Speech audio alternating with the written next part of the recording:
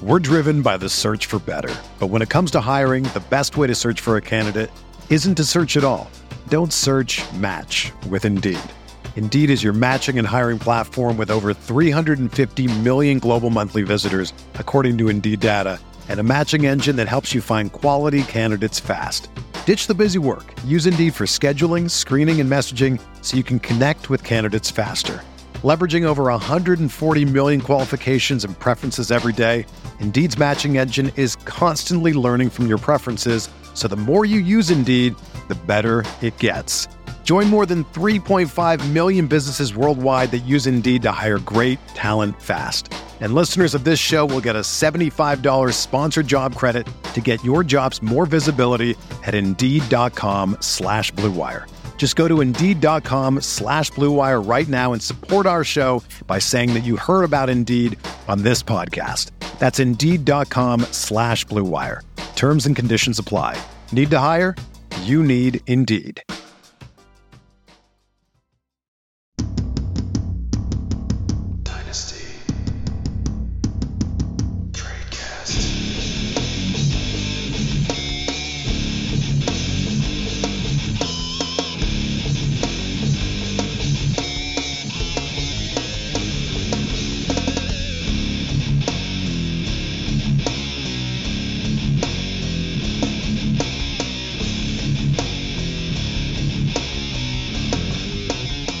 Hello, everybody, and welcome to another edition of Dynasty Cast on RotoViz Radio, brought to you by the Blue Wire Network and our friends over at Underdog, your home for best ball and more. Make sure to tune into the rest of the show so you can get a 100% deposit match up to $100. And today, my name is Nathan Powell. You may have heard of me on the Twitters at NPowellFF. And for the last couple weeks, you've heard me talking alone. You've heard me talking to John Bosch. And today, you're going to hear me talking to a well-known voice in the fantasy sphere, Dan Sainio. How's it going, Dan? Yeah, I'm back. June/July for me. Yes, I do have a real job. I know you're probably thinking, wow, this isn't Dan's full-time job. He seems so committed to fantasy football content. I know, guys, but I do have an IRL job. This isn't it for me. So unfortunately, June specifically is absolute chaos. And we're back though. We're here. It's my brother's birthday. Happy birthday, brother. I doubt you're listening, but maybe. Yeah, and so I get to come back. So I take a month off. I'd much rather have been doing this than what I was doing. I take a month off, Nathan. And you have this script ready for me because we all know how much I love this specific topic. So today, it is an annual tradition that we do the tight end show. And Dan hates tight ends so much. He said, didn't we already do this? And granted, this is Groundhog Day. We do the same shows every year in and year out. We've been doing this for like 10 years now. But I went through all the descriptions, and the last time we talked about tight end was a tight end recap of the 2021 season in December. So we've gone 6 months with probably talking very sparingly about tight ends. We did talk a little bit about Gronk last week with John Bosch. But today is the tight end show. We're going to break down the top, the bottom, the middle, and everything in between. So before we get into, let's get into the show presented by Underdog. We have the first question: how big is the top tier? I feel like, many years we had the Gronk and the Graham, and then the Gronk and the Kelsey, and the Gronk and the Kelsey and the Graham. And what is the top tier looking like in 2022 for you, Dan? I think it's fairly short. I think we're still just Andrews and Pitts. I would say Pitts and Andrews, but I think until probably Pitts' second contract, Andrews is in the better situation. They go from potentially having two really good wide receivers and Andrews, plus a running back core, back to trading Hollywood Brown to the Cardinals, and now only having Rashad Bateman, Mark Andrews, and a plethora of running backs. But that's kind of what we're used to. So I think situationally, Andrews is in a much better place and a better offense. Atlanta brings in Marcus Mariota. They draft Des Ridder. And wide receiver is still kind of a question mark there, even though they do bring in Drake London. I think he's more of a high ceiling, low floor type. So if he does hit, that's going to be very good for Pitts, because that'll allow free him up a little bit where he won't be doubled. He might still be doubled every single play because he is that good. I just fear the situation isn't going to go as far as we probably think it will. So for me, it's just the two. It's just Mark Andrews and Kyle Pitts. And I want to – I don't want to say that nobody has a chance to catch them, because that's kind of a strong way to put it. I think if anybody is going to creep back up to this spot, I think the cleanest line is TJ Hawkinson. But I do think that there is a world where George Kittle, assuming Trey Lance isn't really awful, I think there's an outside line we can see George Kittle get back into that conversation where he was up there with Kelsey for a few years. But I do think Hawkinson would have the best opportunity of kind of the rest to find himself in that top tier. Yeah, and I know Hawkinson is still very young, but I feel like we haven't quite seen the ceiling for Hawkinson in order to reach this tier. Like, I think he's very comfortably in that tier 2 as a guy that you're going to start every week, for probably the next 4 or 5 years. But we haven't seen that, top end tight end that you would probably want to see in that tier. So, I mean, I agree with you. I think the top tier is Pitts and Andrews. And the way I define a tier for the most part is that, when we're talking about a tier, it is, okay, within the scope of a tier, I can make an argument for any single player going over the other in that tier. There is no scenario where I'm taking Kelsey or Kittle or Hawkinson over Pitts or Andrews at this moment. So that's where there's the clear tier break for me. And in terms of you talking about who can enter that top tier or how they're going to enter that top tier, I honestly think that, and obviously this might be me getting excited about a couple Devy tight ends, but I think that Michael Mayer and Brock Bowers, going a little bit further into the future, Mayer and Bowers are our two that are most likely to enter that Pitts tier over the next couple of years. Yeah, I think Bowers probably is kind of the next up. Mayer is gonna be good in his own right, but I think Brock's probably got a cleaner line. Well, it's all going to depend on landing spot and health and the whole draft nine. Capital and yeah, absolutely.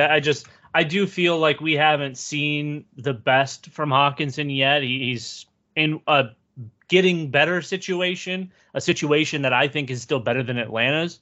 They have DeAndre Swift. Jared Goff is looking like at the very least above replacement level quarterback. You bring in Jameson Williams, and this is a team that just keeps fighting. So I think Hawkinson fits in nice there. If he can stay healthy, there's no reason to think he's not a lock for a top 5 tight end finish. And realistically, he could outscore Pitts this year if he stays healthy, just because he's going to be featured on that offense, or he should be featured on that offense about the same that Kyle Pitts will. Yeah, I mean, I don't think that Kyle Pitt, that is kind of the thing with age, that I don't think Kyle Pitt's 2022 finish or 2022 points per game really matters all that much. Yes, if he finishes as tight end 9 or 10, or be oh, what's going on there? Maybe he's not living up to this generational type prospect.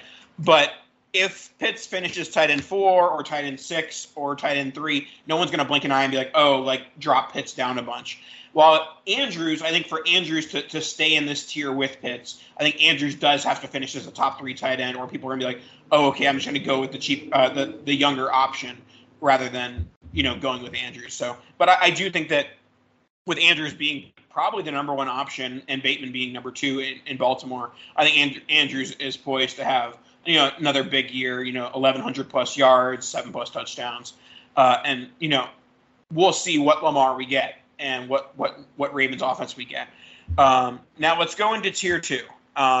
So I'm just going to look at ADP right now. I guess we can just do it succinctly first, and then we can dive deeper into it. So I'm going to start saying names and tell me when tier 2 ends. Kelsey, Kittle, Hawkinson, Waller. Done. It ends at Waller. I think so. I think those 4 are distinctly different than the next 7 or so. Mm-hmm.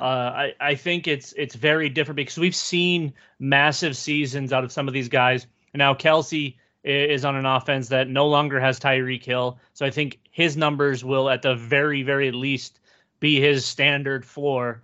Kittle is, I still think, probably a somewhat low floor, but incredibly high ceiling.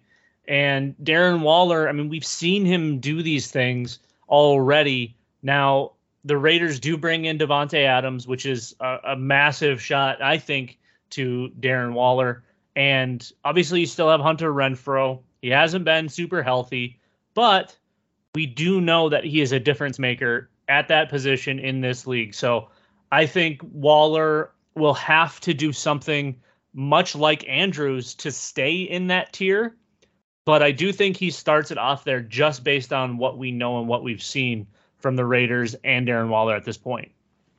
And it's kind of circling back a little bit, now that I'm looking at the Range of Outcomes app on RotoViz, make sure to get your promo code RVRadio2022 to get the Range of Outcomes app, one of my favorite apps in fantasy.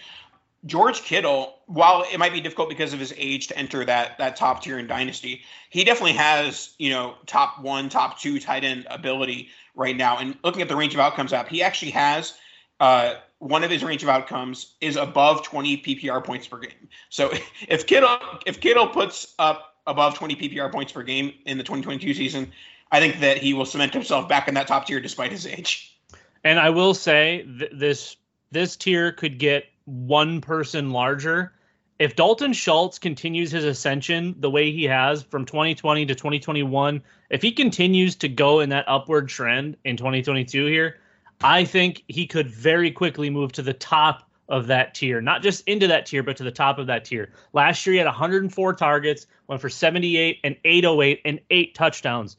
That is like the epitome of what we're looking for from these tight ends. If we can get 1,100 yard seasons or 1,200 yard seasons, absolutely awesome. That's just icing on the cake. But Dalton Schultz is kind of that baseline prototypical tight end one, and I do think he could make that leap into the next tier here. And he's only 25. So, there's a lot of time in front of him in a great offense with Dak. A team that has been a little bit more balanced of late. They have CeeDee Lamb.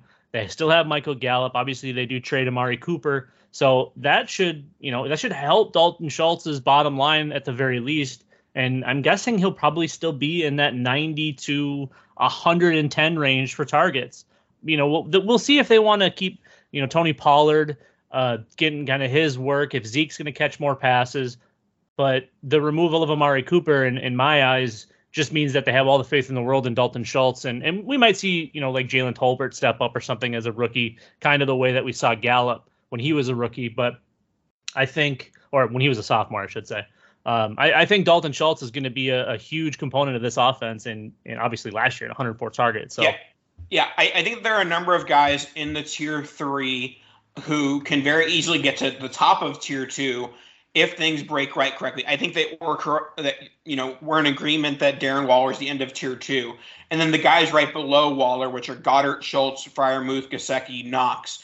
All those guys have to have something go right in order for them to get into that tier 2, or even for a couple of them, I think have legitimate chance to hop Travis Kelce, obviously, as he declines in value due to his age. So, Darren Waller's the end, but also Darren Waller's obviously the type at the age of 29.8 that he's never going to end up on my rosters. I would, if I can pay similar amount for TJ Hawkinson, I'm going to do that every time and take the 5-year age gap. Now let's go on to, and we'll talk about some of those guys that we just talked about in a little bit. But let's go down a little bit lower. So we've talked tier 2. Now let's talk about tight end 2. So just to rattle off some names, we have Cole Kmet, Noah Fant, Albert O, Zach Ertz, Trey McBride, Irv Smith, Hunter Henry, Tanyan, Gronk, Evan Ingram, Brevin Jordan, Gerald Everett. Those are the tight end 2s, tight end 12 to 24. So who is your favorite value tight end at tight end amongst the tight end 2s? Well, I think just by default, it should be Noah Fant. I think Seattle's going to inevitably make a move here at quarterback. I think they probably target Baker Mayfield.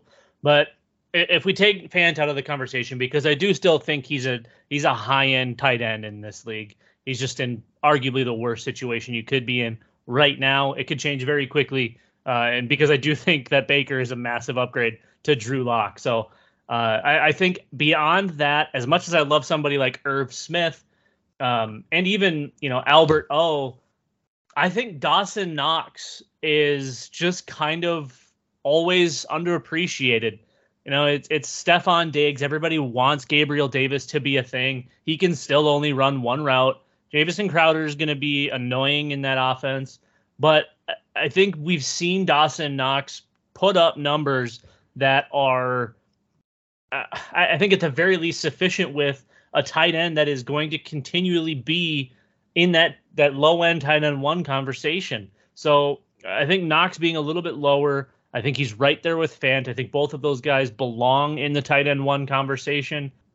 But, you know, if something doesn't go their way, we could very quickly see them drop further down this list rather than hold their spot. So it's kind of a boomer bust year for a lot of these guys in this group, in this category, where if they're not performing, they're falling off the face of the earth.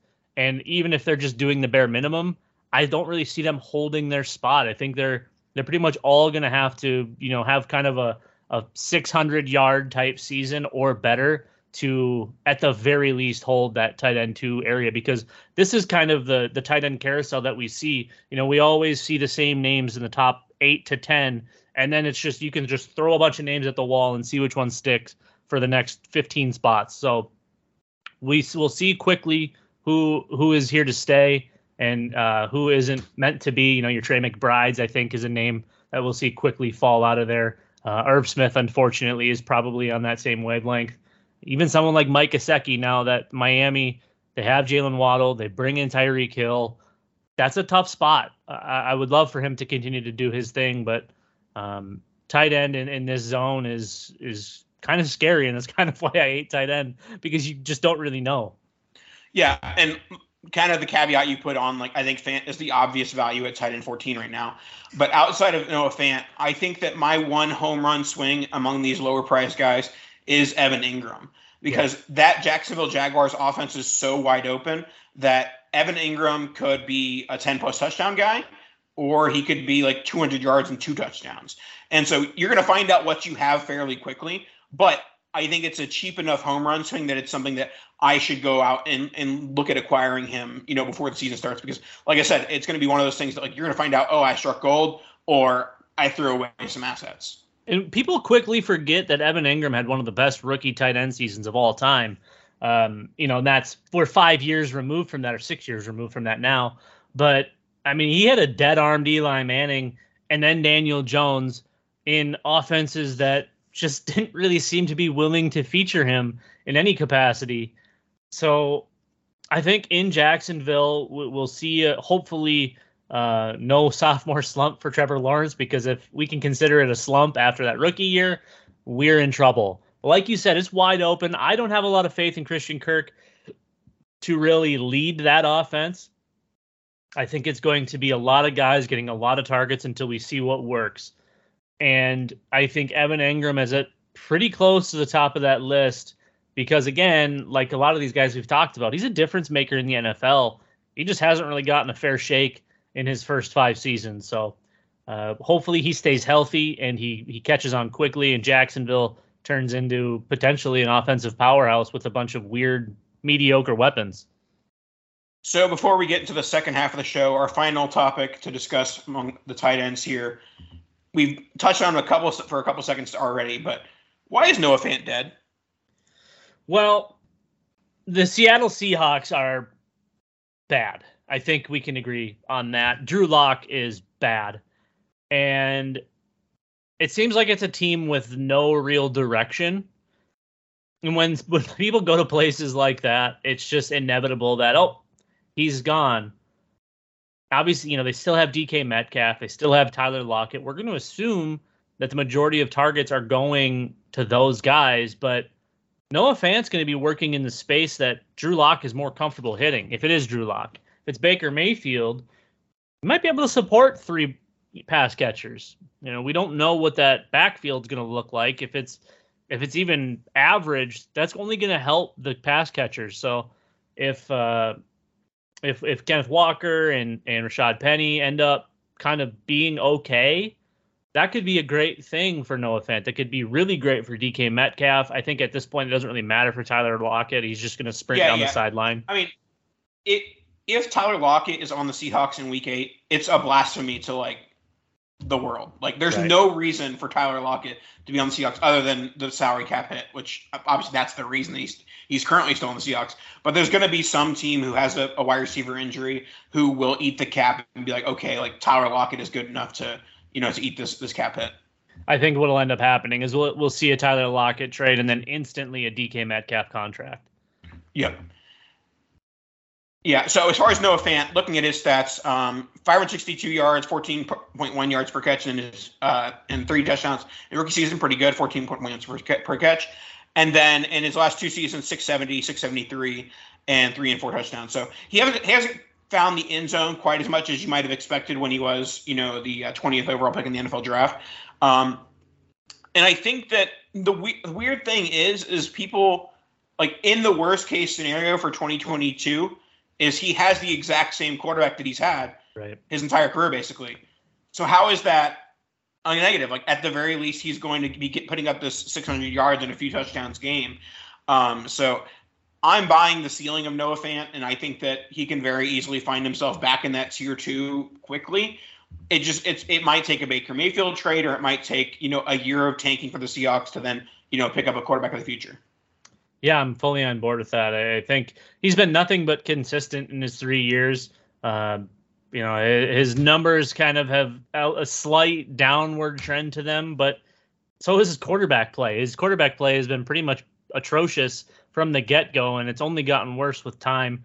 The one thing I think I'll agree with on maybe the Noah Fant haters is that I think Denver is a much more tight end friendly team than the Seahawks, even though we do see random guys like Will Dissly that show up and put up weird numbers of points. So I do think that Noah Fant is the best Seahawks tight end in at least like 10 years, maybe 20 years. Since Jimmy Graham.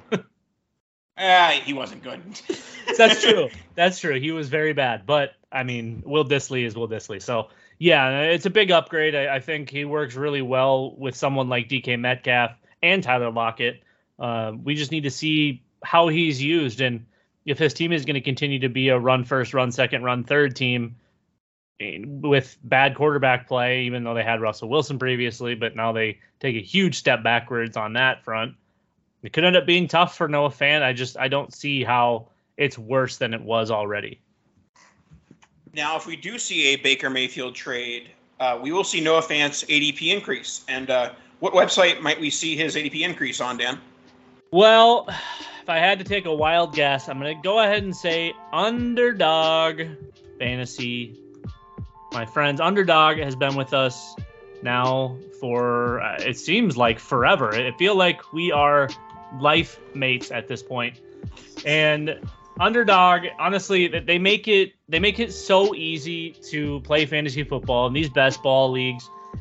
Best Ball Mania 3 is happening. It's kind of impressive that more people aren't on board already, but don't be one of those, because get in with Underdog. They're the best. It's super easy. It's so much fun. The best place to play at just always is Underdog.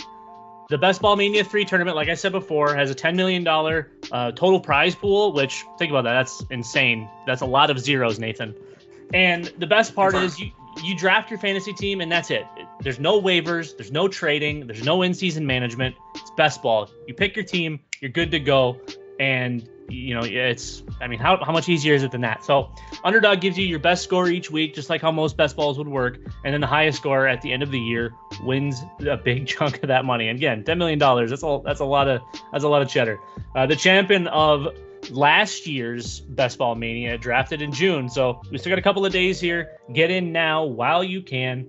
Underdog is going to double your first deposit up to $100 when you sign up with promo code ROTOVIZ. That's ROTOVIZ. Again, they're matching up to $100 on your first deposit. That's free entries into the Best Ball Mania, Nathan. Why are people not taking advantage of this? I don't. I will never understand. Never. It's wild. Just make sure you get over to Underdog Fantasy, download the app, do the website, do the whole bit. Come on, guys. It's Underdog. We're driven by the search for better. But when it comes to hiring, the best way to search for a candidate isn't to search at all. Don't search, match with Indeed. Indeed is your matching and hiring platform with over 350 million global monthly visitors, according to Indeed data, and a matching engine that helps you find quality candidates fast. Ditch the busy work. Use Indeed for scheduling, screening, and messaging so you can connect with candidates faster. Leveraging over 140 million qualifications and preferences every day, Indeed's matching engine is constantly learning from your preferences, so the more you use Indeed, the better it gets. Join more than 3.5 million businesses worldwide that use Indeed to hire great talent fast. And listeners of this show will get a $75 sponsored job credit to get your jobs more visibility at Indeed.com/Blue Wire. Just go to Indeed.com/Blue Wire right now and support our show by saying that you heard about Indeed on this podcast. That's Indeed.com/Blue Wire. Terms and conditions apply. Need to hire? You need Indeed. It's only a kick, a jump, a block. It's only a serve. It's only a tackle, a run. It's only for the fans. After all, it's only pressure. You got this. Adidas. All right, let's play a couple tight end games, and that's not just what Dan and I call Saturday night. Rookie of the vet. We got some Rookie of the Vet tight end edition. Let's crank through. Hold on. But before you crank through it, can you give me the one high note rookie that you got? Rookie. Oh yeah. All right, I'm in the zone. Vet. I'm in the zone. Here we go. Rookie of the Vet. Here we go. Like Barry Gibb. First we have rookie Trey McBride pitted against veteran Albert Okwuegbunam. Where are we at with this one, Daniel? Shout out to my guy Russell Clay. Hey yo, Albert O, man. I get the Trey McBride hype. I still think that Zach Ertz is a problem in the short term there, and you know these rookie tight ends are always boom or bust. For the most part, they are bust. So. I think both of these guys are kind of on the same playing field as far as how they're starting this year as kind of the beginning of their career. I think Albert O is going to be Noah Fant in Denver. I don't see a real issue for him there. I think Denver could be a very good offense with Russell Wilson, obviously with Jerry Jeudy, but the injuries there, Cortland Sutton. You know, they're going to be a problem. Javonte Williams, Melvin Gordon. That's going to be a fun offense. And Albert O is going to get some free looks. And I don't see as much upside in the short term as Trey McBride. So I'm going to go Albert O here. Yeah, I'm also going to go Albert O, the veteran side of this. And I think it's solely because Trey McBride, you know, with a little bit better draft capital, is where Albert O was 3 years ago. And it's like, okay, do you want to wait 3 years to get what you now have in Albert O? Or do you want to just take Albert O now and, you know, take the risk? Okay, this guy was a fourth-round pick that carries this, like, risk with it.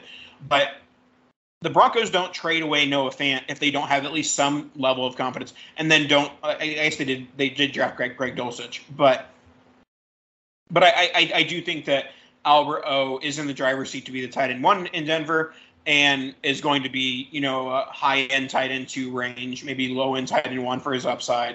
So, yeah, I'll take Albert O here just because I think it's an unnecessary waiting game of, like, if McBride was the only show in town and there wasn't Zach Ertz, I might smash McBride here. But with Ertz, with Ertz in the building, I don't see any reason to take McBride here. No way. You can get him in 2 years for half the price you can get him for now.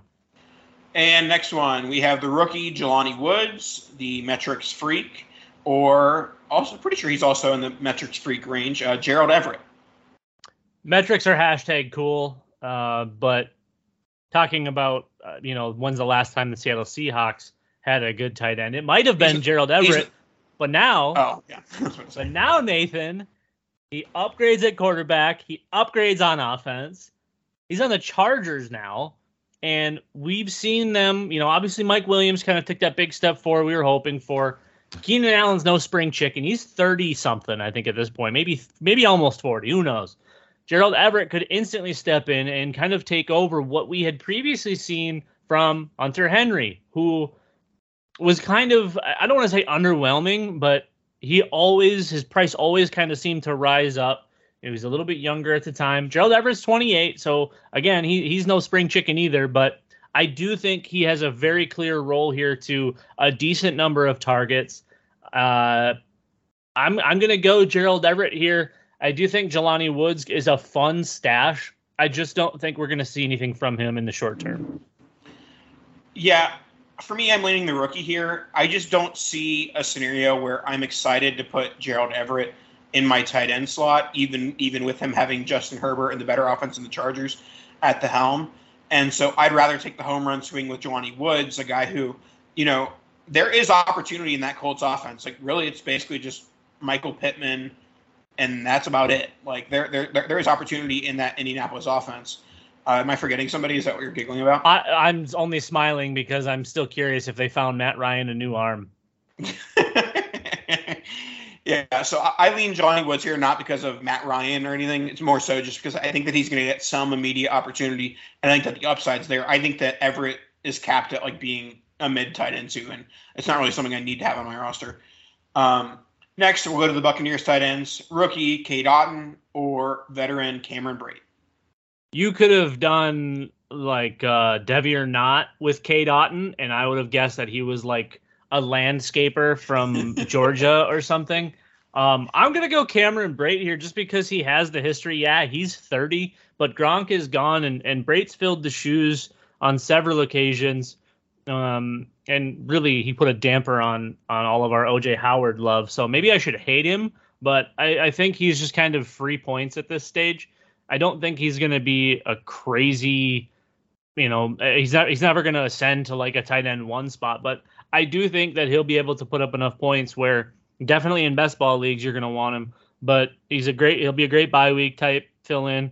And he could be a nice, zero tight end type asset where you just take him in like the 15th or 16th or whatever, or you grab him off the waiver wire if your tight ends suck like most of my teams because I refuse to use any sort of capital on them. Cameron Brate's a perfect guy for that. You can just plug and play, pick your matchups, and I would assume he's only going to be viable for about 8 weeks until Tom calls Gronk and says, hey, come back, we need you because this Cameron Brate guy sucks. And at that point, they'll cut Cade Otton, Brate will be the backup, and Gronk will be the starter. So, yeah, I'm going to say Brate here, just for that reasoning. I'm gonna play both sides of the fence here. In Dynasty Best Ball, I will take Cameron Brate, and in Dynasty Season Long, I will take Cade Otton. I think Brate's going to be a very nice play. He's going to probably have 4 or 5 startable weeks in Dynasty Best Ball. I think it's going to be very difficult to pinpoint which weeks he's going to put up that like 2 catches for 8 yards and 2 touchdown type game.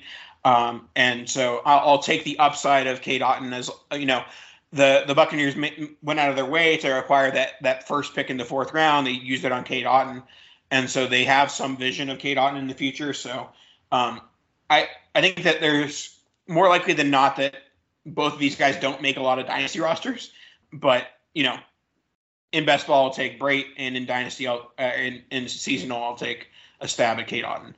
Next one, a interesting one, pitting the rookie Jeremy Ruckert and the newly labeled tight end Taysom Hill. The fact that you even have Taysom Hill on a list on a show with me is pretty infuriating. So just by default, I can't pick Taysom Hill. I'm going to go with Jeremy Ruckert. But how many conversations have you and I personally had about taking Jeremy Ruckert in far too many leagues, but one specifically where we last year didn't have any tight ends and this year have good tight ends, and we still decided to get Jeremy Ruckert because we both thought that there was some upside in him in that offense. I think Ruckert has, significantly more upside than Taysom Hill. Sure, they're going to give Taysom some looks because he signed an absurd contract, and they're just going to probably try to run him into the earth's crust, hope it gets injured, and then they don't have to feature him anymore. I do think Ruckert on what should be a growing offense, if Zach Wilson takes that step forward and Ruckert can find his way kind of as a role player, I don't think either one of these guys is ever going to be a difference maker. But I do think Ruckert can be one of those nice streaming tight end options. Is that this year? Probably not. But are you really ever going to start Taysom Hill in anything unless he has multi-position, eligibility, which he shouldn't have anymore because of the new tight end tag?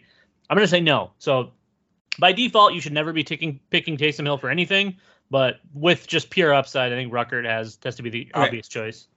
Okay, here is the sole lone argument for Taysom Hill. I'm still taking Jeremy Ruckert on my dynasty teams, but the argument for Taysom Hill is that he is a tight end on my fantasy league, and he's a tight end on all the other services. And most of the services don't do in-season position changes. So if Taysom Hill gets 2 or 3 starts at tight end, that might be more valuable than Jeremy Ruckert's entire career. Those 2 or 3 starts at quarterback as tight end. Like, getting a quarterback to start at tight end is extremely valuable. Sure. Okay. I'll allow that. But they've signed Andy Dalton, so there's no chance of Taysom Hill starting anything. Also true. It's almost like they should have learned that lesson years ago. All right. Let's wrap up the show with a keep, trade, drop. Keep, trade, drop. Trio of tight ends we didn't talk about much. I know you hit on Gesicki and Knox a little bit. But the keep, trade, drop is Mike Gesicki, Dawson Knox, and Pat Freiermuth. Where are you going with this one? Well, I think the obvious trade here is Pat Freiermuth. I think Pittsburgh has kind of lost its identity a little bit now with Ben retiring.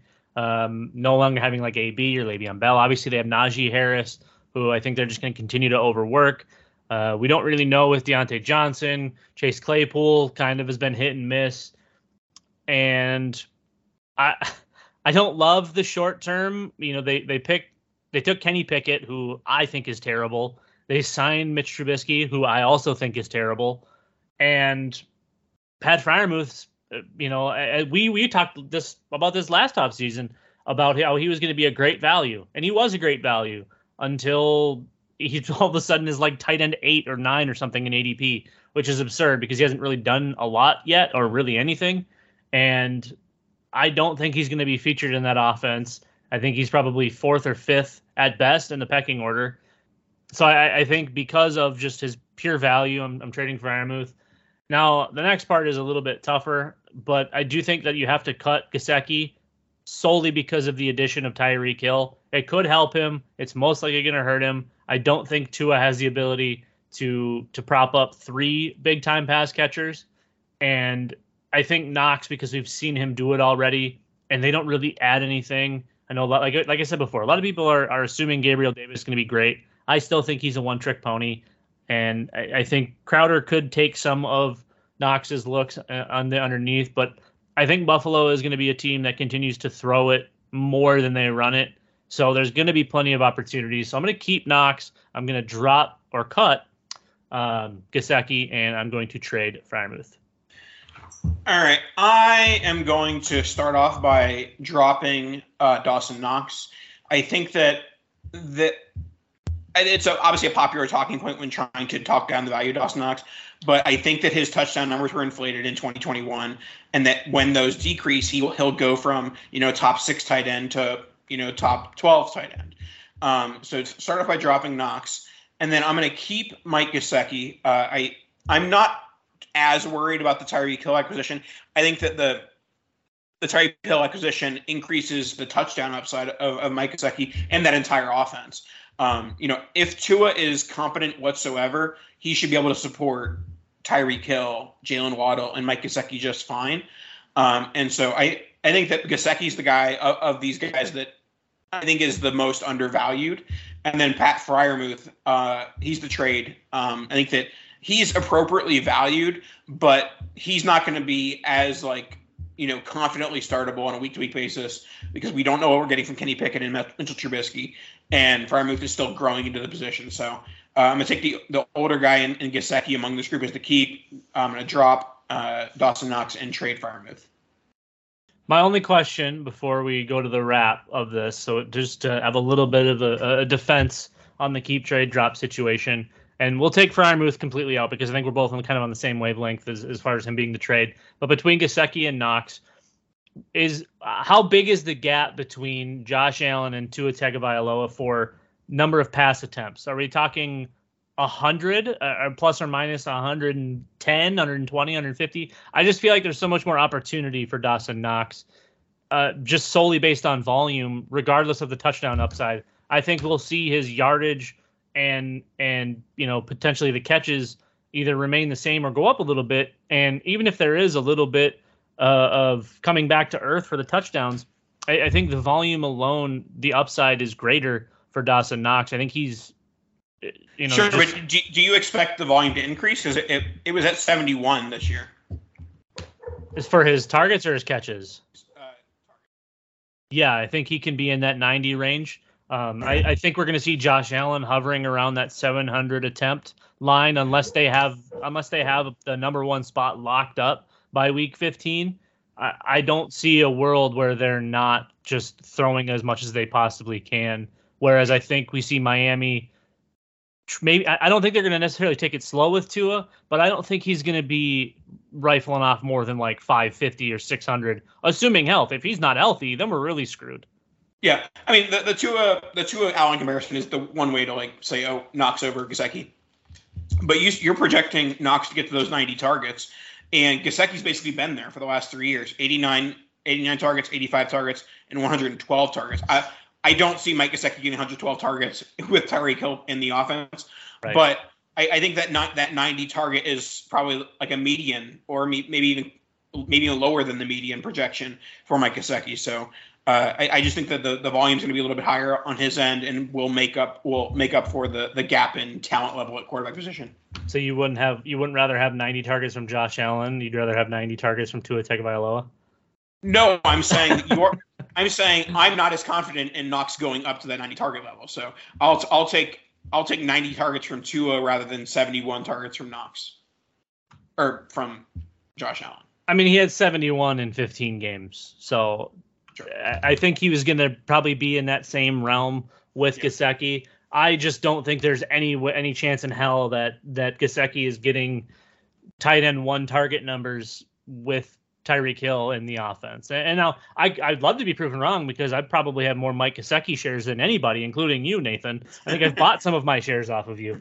I really don't see more upside in this conversation than with Dawson Knox and obviously Josh Allen.